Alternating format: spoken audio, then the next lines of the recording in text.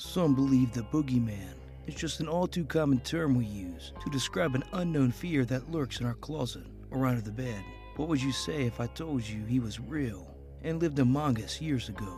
Join me as we unravel Albert Fish, also known as Boogeyman's dark and twisted past, and how this ordinary-looking gentleman got his horrific title. All of this and more on the podcast that has no boundaries here on Loot News. Quick disclaimer, listener discretion is advised during our main topic of Albert Fish. You have been warned.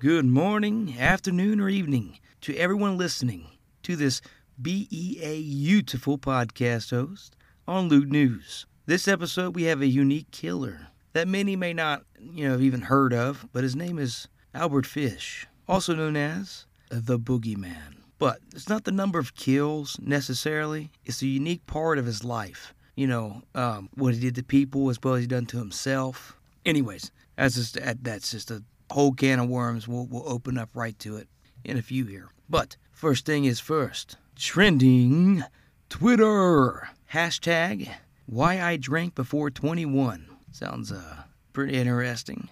At Mr. L386. Why I drank before 21. I'm an overachiever. I wanted to get a head start on my alcoholism. Real good guy there. At Real Susan Dixon. I'm Canadian. The drinking age is 18 because, we're civilized, which I did spell correctly. She spelled it with a S. Moving right along.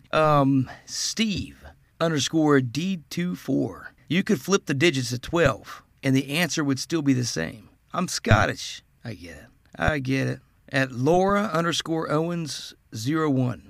And she makes a point here. Talk about touchy topics. That's what we're all about. That's a whole nother thing, which I'll get into. The U.S. still don't understand the idiocy of being able to fight for our country before you can legally drink as a civilian. And, let me know. Shoot me a message, an email, or a tweet, and message me on Twitter, whatever. But tell me, if you want to discuss that, I'll put a main topic on it. And the main topic about, the argument that a person can fight at 18 but can't drink legally until 21. Like I said, I'm not going to get into it because that's a whole podcast on its own. But anyways, food for thought.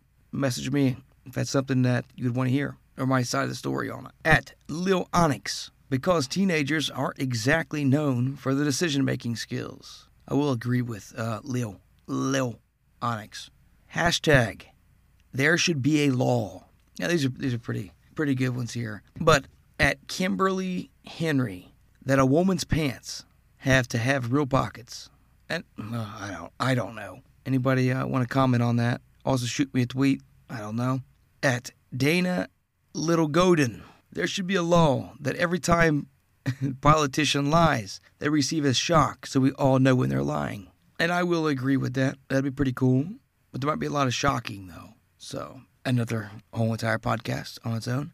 At Square Earth 2, there should be a law if you leave the restroom without washing your hands. I will agree with Square. I'll completely agree with Square. That is, it's nasty. It is plain nasty when you don't wash your hands. I wash my hands, make my kids wash their hands. Come on, man.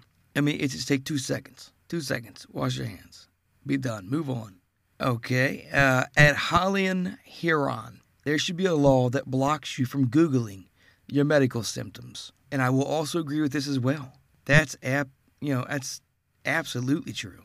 I think we're all, pretty sure we can all agree, that if you feel sick or your head's hurting, your body, it doesn't matter. Google says, listen, your back's hurting, you got cancer. Your eyes hurting, it's eye cancer. Legs, leg cancer. You get where I'm going with this. Everything ends with cancer. It's like a tree that you go through all the points. Yeah, here, there. If you have this symptom, look up. If you have this symptom, look down, look right, look left. But wherever the end is, the cheese is cancer. So I will agree. Okay, Ryan Barthlam. There should be a law requiring Twitter to have an edit button like Facebook, and that's a good idea, because I do like that you can edit if you mess it up versus copying the text and then delete that one, then paste, then change it that way. The only thing I don't like on Facebook is if you edit something, you can see it's been edited. Because like a lot of people need to know that I'm an idiot and I can't spell, At Lisley, there should be a law against people who chew with their mouth open. Also very, very valid point here. Listen, I understand people eat with their mouth open. If it's barely open, whatever, as you're chewing. But, someone don't need to see your mouth, or your mouth, your throat, your tonsils, or whatever. I'll agree. Amberly 699. There should be a law that you must know where your small children are when you're in public. Where do I start with this? That's absolutely true. Okay, if you're adult enough to have children, be adult enough to watch your children. I mean, come on, man. I got 3 kids of my own.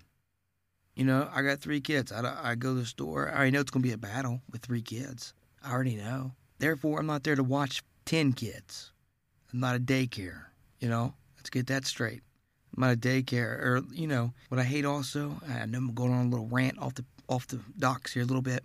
When I take my kids, to a mall and I let them play, on the foam and on the, soft bacon and, whatever. They're playing around, and then you got little Jimmy here. Dad's on Facebook, swipe, like, or whatever. He's watching YouTube videos, whatever he's doing. And, little Jimmy's running full speed, knocking my kids off. I'm telling you, it takes me every fiber of my being not to yell at that kid, and then only pray to the Almighty that the gentleman asks, what do you yell? I can only hope that would escalate to that point where I can blow the guy's mind with knowledge that you're a garbage parent that can't watch their kids. You don't drop them off. You're there for them to have fun. You watch them. It's also not daycare. You ain't paying for it. It's not free. Anyways, moving on before I get way too into it. Ice Crystal Punch. There should be a law that cars are made so that if you don't have your turn signal on, then the car itself will not turn. I could not agree more. But that'd be dangerous. I mean, there'd be a lot of wrecks. There's a lot of people who don't signal. There isn't. And I want a dash cam. And I think if the dash cam showed me hit a guy that was turning without a tail light, on, or turning signal on, I don't think I should get in trouble. I mean, why put it on the vehicle if you ain't going to use it? You use your headlights, don't you? Which we have made that automated now because people are ignorant, don't know when to turn them on. And also, I know we got a lot of touchy things. I'm just going to rant again. Is what really ticks me off is simple. If it's raining, I don't care if it's daytime. I don't care if it's like 2 p.m. I don't care. If it's an overcast and it's raining hardcore and you can't drive in it, then pull off the road. Don't go extremely slow and turn your hazards on as if that's all right. When I'm going 50, I'll go a little under, of course. What's that, like 10 under to be safe? I'll do that. But I'm not going 35 on a 65 plus road, And all those people that don't have their headlights on. I think if I was a cop and I seen somebody not have their headlights on when it's raining, I'm automatically going to pit maneuver them on the side of the road. I'm not going to give them a ticket. I'm just going to pit them off on the side of the road, let them call their insurance company, and figure it out. But the cool part is they're off the side of the road, so they're not going to kill nobody else being dumb. Okay, moving right along here. We got streamer spotlights. Dr. Disrespect roasts Bad Bunny for demanding subs. Now, this is not the first time. Disrespect's in my spotlights a lot. He preaches it how it is. Whether you like to hear it or not, he preaches it. Anyways, story goes. After Bad Bunny loses it over her lack of subs and donations, Dr. Disrespect puts her in her place in the most hilarious way possible. Now, see, look, I get it, okay? You get mad because you got a lack of subs and donations. But, I mean, I understand that everybody, when it comes down to it, especially if they're making a living off of it now. They do care about subs and donations. But you can't front that always to people that you don't want to be that used car salesman. It's not good business. Anyways, last week, popular Twitch streamer Bad Bunny came under fire as she got angry at her chat for not subscribing or donating. That's ridiculous. That's ridiculous. Me getting mad at him. She hated the fact that she was working for free while chat lurkers got hours of content without spending a dime. That's ridiculous. Working for free. There was definitely an obvious air of entitlement, and it got picked up on pretty much everyone watching, including fellow streamers. They took it to Twitter to point out how much of a crybaby Bad Bunny was being, but Dr. Disrespect took his roasting to the next level. Where other Twitch streamers just reposed Bad Bunny's footage on her being a jerk, the good doctor creates his own film trilogy, that's why I love Dr. Disrespect, man. In part 1, we see Dr. Disrespect in a cyberpunk-style car, which, if you guys have watched any Dr. Disrespect streams, he usually starts out in something awesome, wicked. But it's been lately the car, the DeLorean-looking car. While he's on the phone with his manager, the discussion has quite a few parallels with Bad Bunny's earliest outburst. I've been live for 10 minutes now, and there's not just enough people subbing to the channel. Dr. Disrespect complains. I don't work for free. After a few moments of back and forth, Dr. Disrespect slowly turns to the camera, as though realizing he's being watched for the first time. Then we see that his phone is an ancient flip phone, and of course an obvious prop. But in the part 2 of the video, we see the conversation continue with strategizing on how to get his chat room more involved. Just to make sure no one's watching for free. I just got a $500 donation, so I'm set for like an hour. He says later, revealing that his manager's actually his mom. But he didn't stop there. It's a trilogy. In part 3 of the video, Dr. Disrespect compares his channel to HBO, and now he's actually a much better deal. How much does it cost to have HBO for a month? It's a $14 extension. What do you get? Outdated content. This is hardly the first time Dr. Disrespect has taken aim at fellow streamers. Last month, he roasted Ninja for his new Adidas shoes, while hitting Shroud for skipping the Game Awards. Oh, man. Dr. Disrespect, he's something else. Like I said, I love him. I love him. People don't, because he's forward.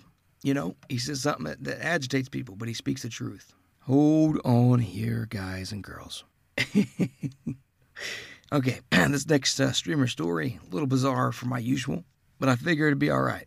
Streamer poops his pants directly into a microphone. That's right, ladies and gents. Streamer poops his pants directly into a microphone. Another Twitch streamer has pooped themselves live on camera, which really kills me because, who else is pooping themselves on camera? But anyways, we can't stop wondering why this seems to be an ongoing trend. Once again, a Twitch streamer has pooped their pants live while on stream. Honest question, why do we find poop to be so humorous? According to Cracked, a solid source for poop jokes if there was ever one, our species has been enjoying scatological humor since at least the Middle Ages. The Atlantic reports that poop humor goes back to ancient Greek times, where in the ruins of Pompeii, one can read this line.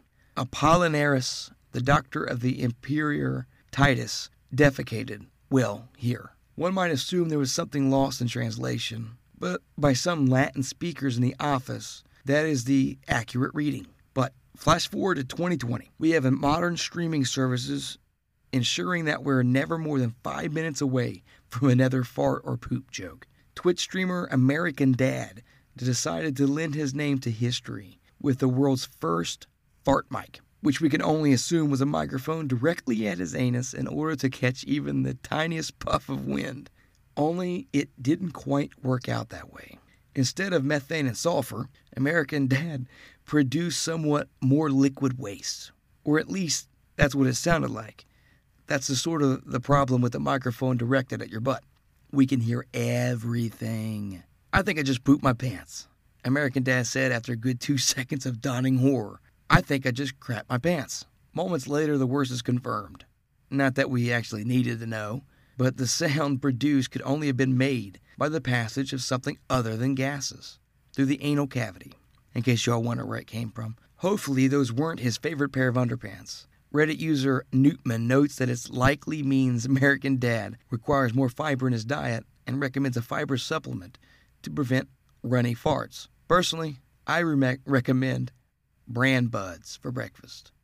But you do you. By far, one of the craziest streamer spotlight stories in our podcast goes to American Dad streamer. Check it out. Google it. Next, the streamer goes a little bonkers after 42 hours of streaming in 2 days. So he's, six hours shy of 2 straight days worth of gaming. Now, many gamers have probably thought about pursuing a career in the industry. Games design, for instance, what could be better than to be paid to do the thing you love? That's everybody's ultimate career dream, which, I will agree at one point in my life. The thing about that is that we often just don't know what goes on behind the scenes, what a job in the industry really entails. The grind, the pressure, the increasing number of publishers and developers facing a backlash for enforcing crunch on their employees so as to meet deadlines. It's not the dream you might think to friends. The same applies to YouTubers and streamers. The biggest personalities, the Ninja, the PewDiePie, and such of the world, attract astonishing viewers and make handsome sums in the process. What could be better? They are playing video games for their adoring fans.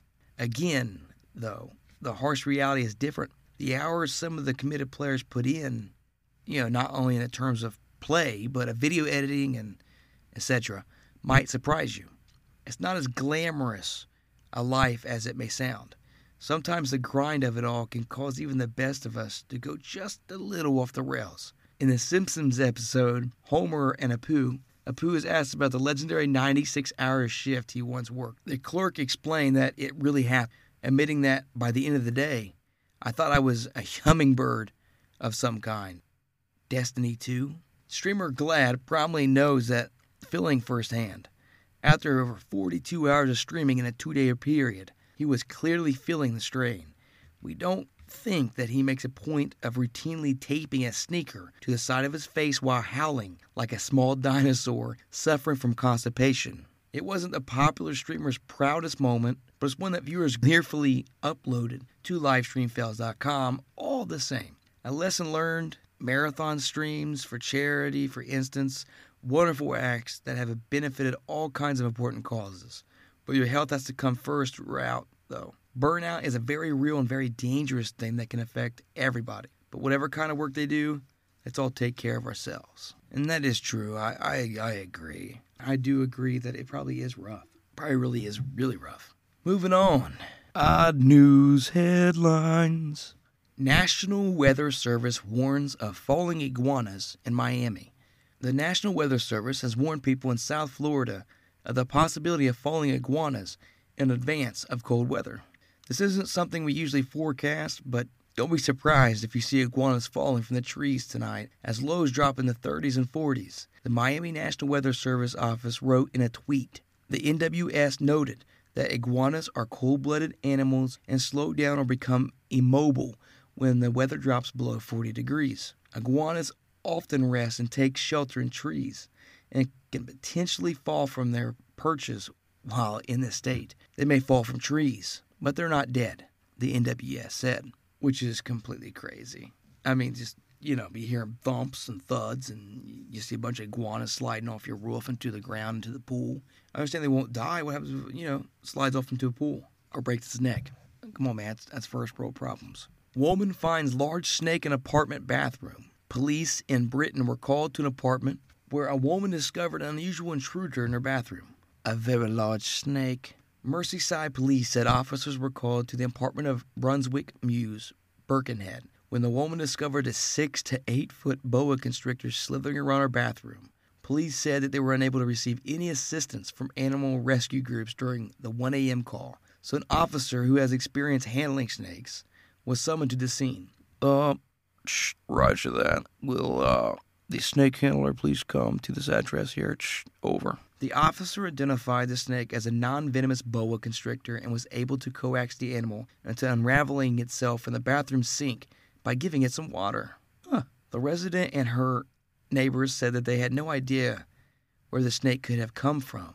Police said the server has been placed in a temporary home while the police attempt to find its owner. Merseyside police also tweeted afterwards, For many thought of an 8-foot boa constrictor can cause hysteria, but for our officers rescuing the snake was all in a day's work. I had to read it. Hysteria? Yeah, I know. It's lame. It is lame, but moving right along. 2 record-breaking fish reeled in by West Virginia anglers. WV? West Virginia officials said a pair of anglers broke state records in the first 2 weeks of the year with a 53.1-inch grass carp and a 49.84-inch blue catfish. The West Virginia Division of Natural Resources said Zachary Atkins of Cabins broke a state record January 3rd when he went fishing at Warden Lake in Hardy County and reeled in the 53.1-inch grass carp, which beat the previous 50.75-inch carp caught in 2005. The division said the fish weighed in at 59 pounds, falling short of the record of 71.69 pounds. A second record was beaten January 11th when Justin Connor of Caledon reeled in a 49.84-inch, 58.38-pound blue catfish from the Ohio River, OHIO, in Mason County. The fish was more than 2 inches over the previous state record, but fell short of the 59.74-pound record for weight. All right. I know what y'all waiting for if you listen to this preview. Boogeyman, a.k.a. Albert Fish. Get right into it. Hamilton Howard Albert Fish, born May 19, 1870, and lived to January 16, 1936, was an American serial killer, child rapist, and cannibal. He was also known as the Gray Man, the Werewolf of Wisteria, the Brooklyn Vampire, the Moon Maniac, and the Boogeyman. Fish once boasted that he had killed children in every state, and at one time he stated his number of victims was about 100. However, it's not known whether he was referring to rapes or cannibalization, nor is it known if the statement was true at all. Fish was a suspect in at least 5 murders during his lifetime. Fish confessed to 3 murders that police were able to trace to a known homicide. He confessed to stabbing at least 2 other people. He was put on trial for the kidnapping and murder of Grace Budd and was convicted and executed by electric chair. His crimes were dramatized in the 2007 film The Gray Man, starring Patrick Buici as Fish. Now, Albert's childhood. He was born in Washington, D.C. on May 19, 1870, to Randall, 1795, to October 16, 1875, and Ellen, 1838 to 1903. Fish's father was American, of English ancestry, and his mother was Scotch-Irish American. His father was 43 years older than his mother and 75 years old at the time of his birth. Fish was the youngest child and had 3 living siblings, Walter, Annie, and Edwin. He wished to be known as Albert after a dead sibling and to escape the nickname of Ham and Eggs that he was given at the orphanage in which he spent much of his childhood. Fish's family had a history of mental illness. His uncle suffered from mania.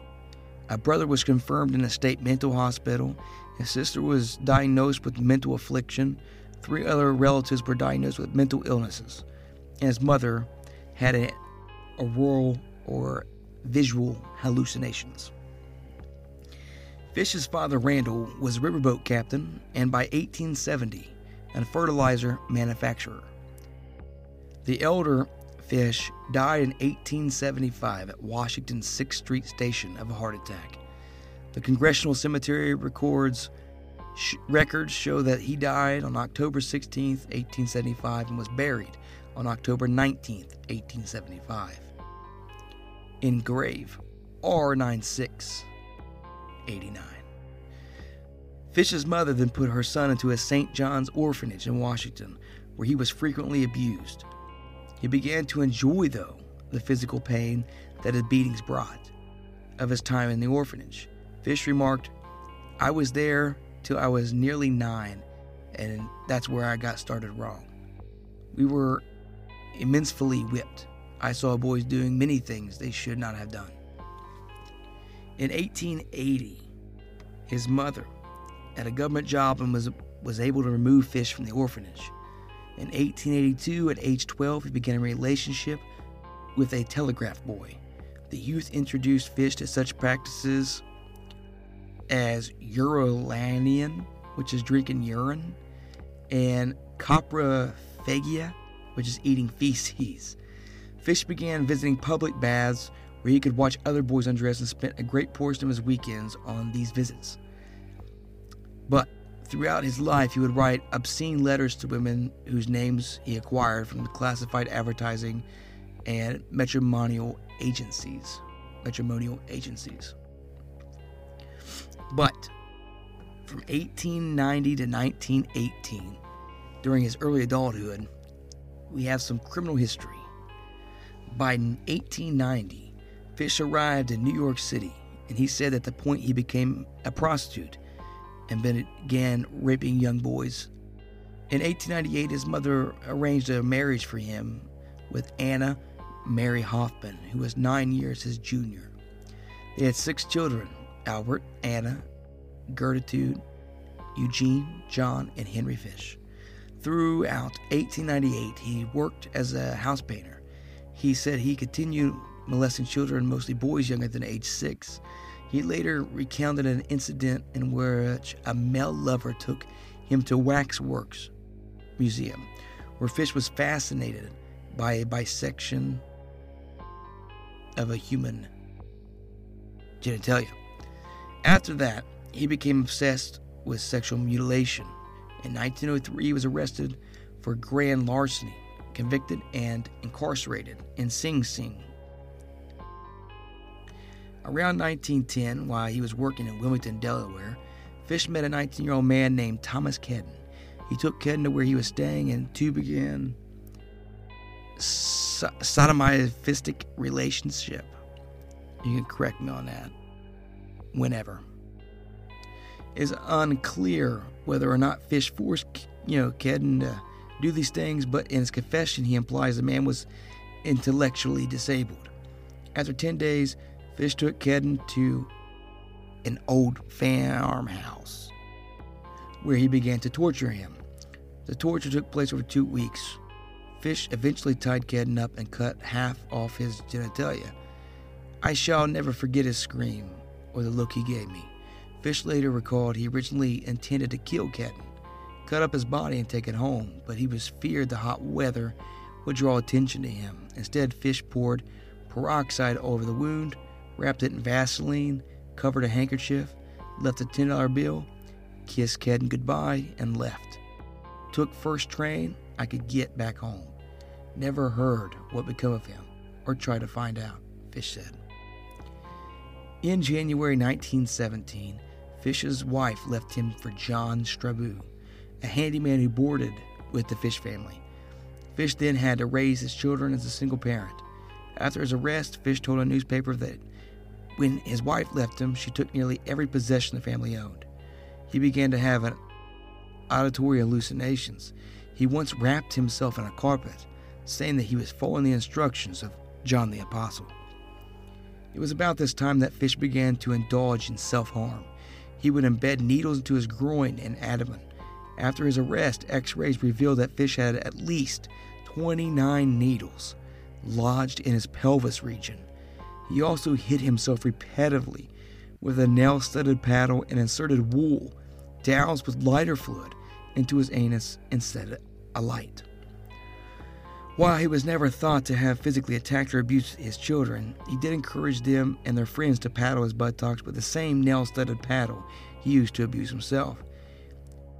He soon developed a growing obsession with cannibalism. After preparing himself a dinner consistently solely of raw meat and sometimes serving it to his children. This guy is diabolical. But in the years of 1919 to 1930, things began to escalate fairly quickly. In about 1919, he stabbed an intellectually disabled boy in Georgetown, Washington, D.C.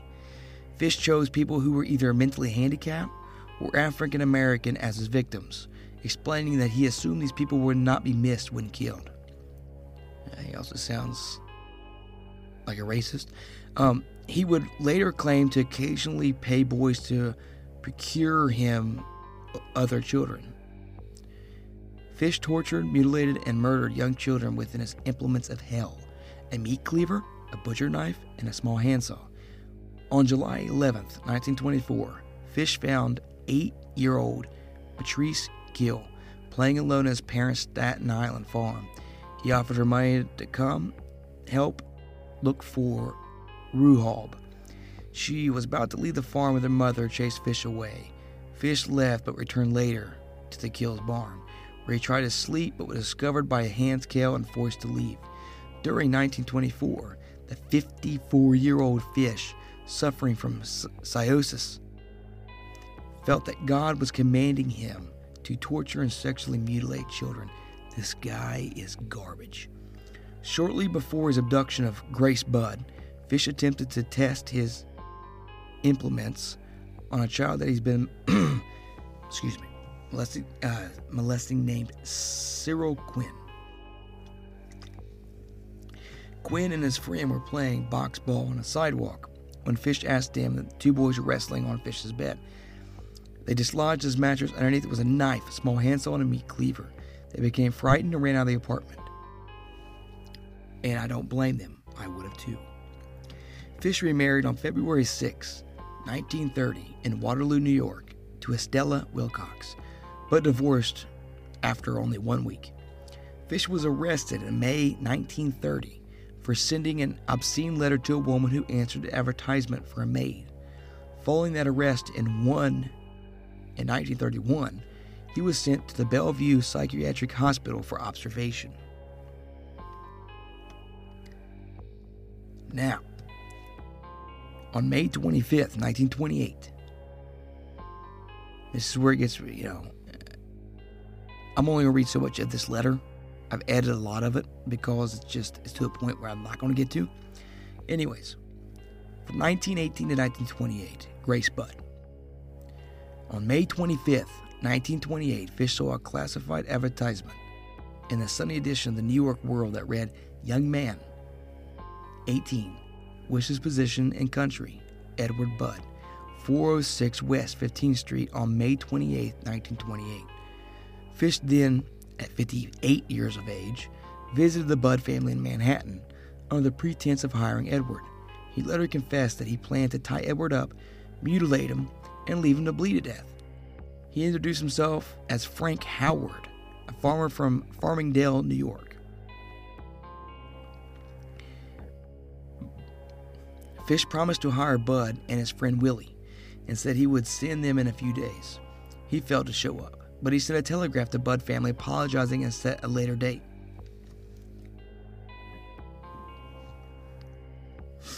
When Fish returned, he met Grace Budd. He apparently changed his intended victim from Edward Budd to Grace Budd and quickly made up a story about having to attend his niece's birthday party. Somehow or another, now this what really blows my mind, is he convinced the parents, Della Flangerin and Albert Budd, to let Grace accompany him to the party that evening. The elder Albert Budd was a porter for the United States Life Insurance Society. Grace had a younger sister, Beatrice, and two older brothers, Edward and George Budd, and a younger brother, Albert Budd II. Grace left with Fish that day, but never returned. The police arrested 66-year-old Superintendent Charles Edwin Pope on September 5, 1930, as a suspect accused by Pope's estranged wife. He spent 108 days in jail. Between his arrest on trial and December 22, 1930, he was found, of course, not guilty. Now, the letter to the mother of Grace Budd. In November 1934, an anonymous letter was sent to the girl's parents, which ultimately led the police to Fish. Mrs. Budd was illiterate and could not read the letter herself, so she had her son read it to her. The unaltered letter, complete with Fish's misspellings and grammatical errors, reads, and like I've stated, you can look the letter up yourself if you want. I edited a few things. Really, I just deleted a few things. Just because you get the gist of how demonic and just evil this Albert Fish was. My dear Mrs. Budd, in 1894, a friend of mine shipped as a deckhand on the steamer Tacoma, Captain John Davis. They sailed from San Francisco to Hong Kong, China. On arriving there, he and 2 others went ashore and got drunk. When they returned, the boat was gone. At that time, there was a famine in China. Meat of any kind was $1 to $3 a pound. So great was the suffering among the very poor that all children under 12 were sold to the butchers to be cut up and sold for food in order to keep others from starving. A boy or girl under 14 was not safe in the street. You can go in any shop and ask for steak, chops, or stew meat. Part of the body would be brought out and, whatever you want to cut from it. But John Stead, there so long he acquired a taste for human flesh. On his return to New York, he stole 2 boys, one 7 and one 11. First, he killed an 11-year-old boy because he had the fattest and, of course, the most meat on it. Every part of his body was cooked and eaten except the head, bones, and guts. He was roasted in the oven, boiled, broiled, fried, and stewed. The little boy was next, went the same way. At the time, I was living at 409 East 100th Street, near the right side. He told me so often how good human flesh was, I made up my mind to taste it. On Sunday, June the 3rd, 1928, I called up on you, and at 406 West 15th Street, brought you pot cheese strawberries. I made up my mind to eat her, on the pretense of taking her to the party. You said yes, she could go. I took her to the empty house in Westchester, already picked out. When we got there, I told her to remain outside. She picked wildflowers. When all was ready, I went to the window and called her. Then I hid in the closet until she was in the room. I cut her in small pieces so I could take my meat to my rooms, cook, and eat it. It took me 9 days to eat her entire body. Police investigated the letter. The story concerning Captain Davis and famine in Hong Kong could not be verified. The part of the letter concerning was the murder of Grace Budd. However, it was found to be accurate in the description of the kidnapping and subsequent events, although it was impossible to confirm whether or not Fish has actually eaten parts of Grace's body. The letter was delivered in an envelope as a small hexagonal emblem with the letters NYPCBA, representing New York Private Chauffeurs Benevolent Association. A janitor at the company told the police it had taken some of the stationery home but left it in his room house at 200 East 52nd Street when he moved out. The landlady of the room housing said that Fish checked out of the room a few days earlier. She said that Fish's son sent him money and asked her to hold it as next check for him. William F. King was the chief investigator for the case. He had waited outside the room until Fish returned. Fish agreed to go to the headquarters for questioning, then brandished a razor blade. King disarmed Fish and took him to the police headquarters. Fish then made no attempt to deny the murder of Grace Budd, saying that he meant to go to the house to kill Edward Budd, Grace's brother. But with all of that said, that is somewhat a dip into the Boogeyman, or his real name, Albert Fish. But man, this has been a tense episode with a dark, twisted gentleman. But we're at the end of the episode now. Remember, Loot News is an ad-free podcast, and it always will be. Donating is never a requirement.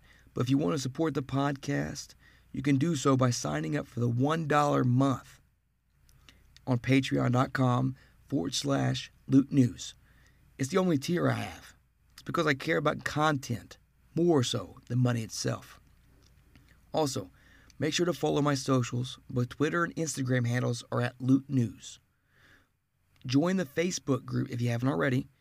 The Facebook group is at facebook.com/groups/Loot News, or you can just search it, Loot News Podcast Junkies, to join. There's no requirements. Press the join button. Voila.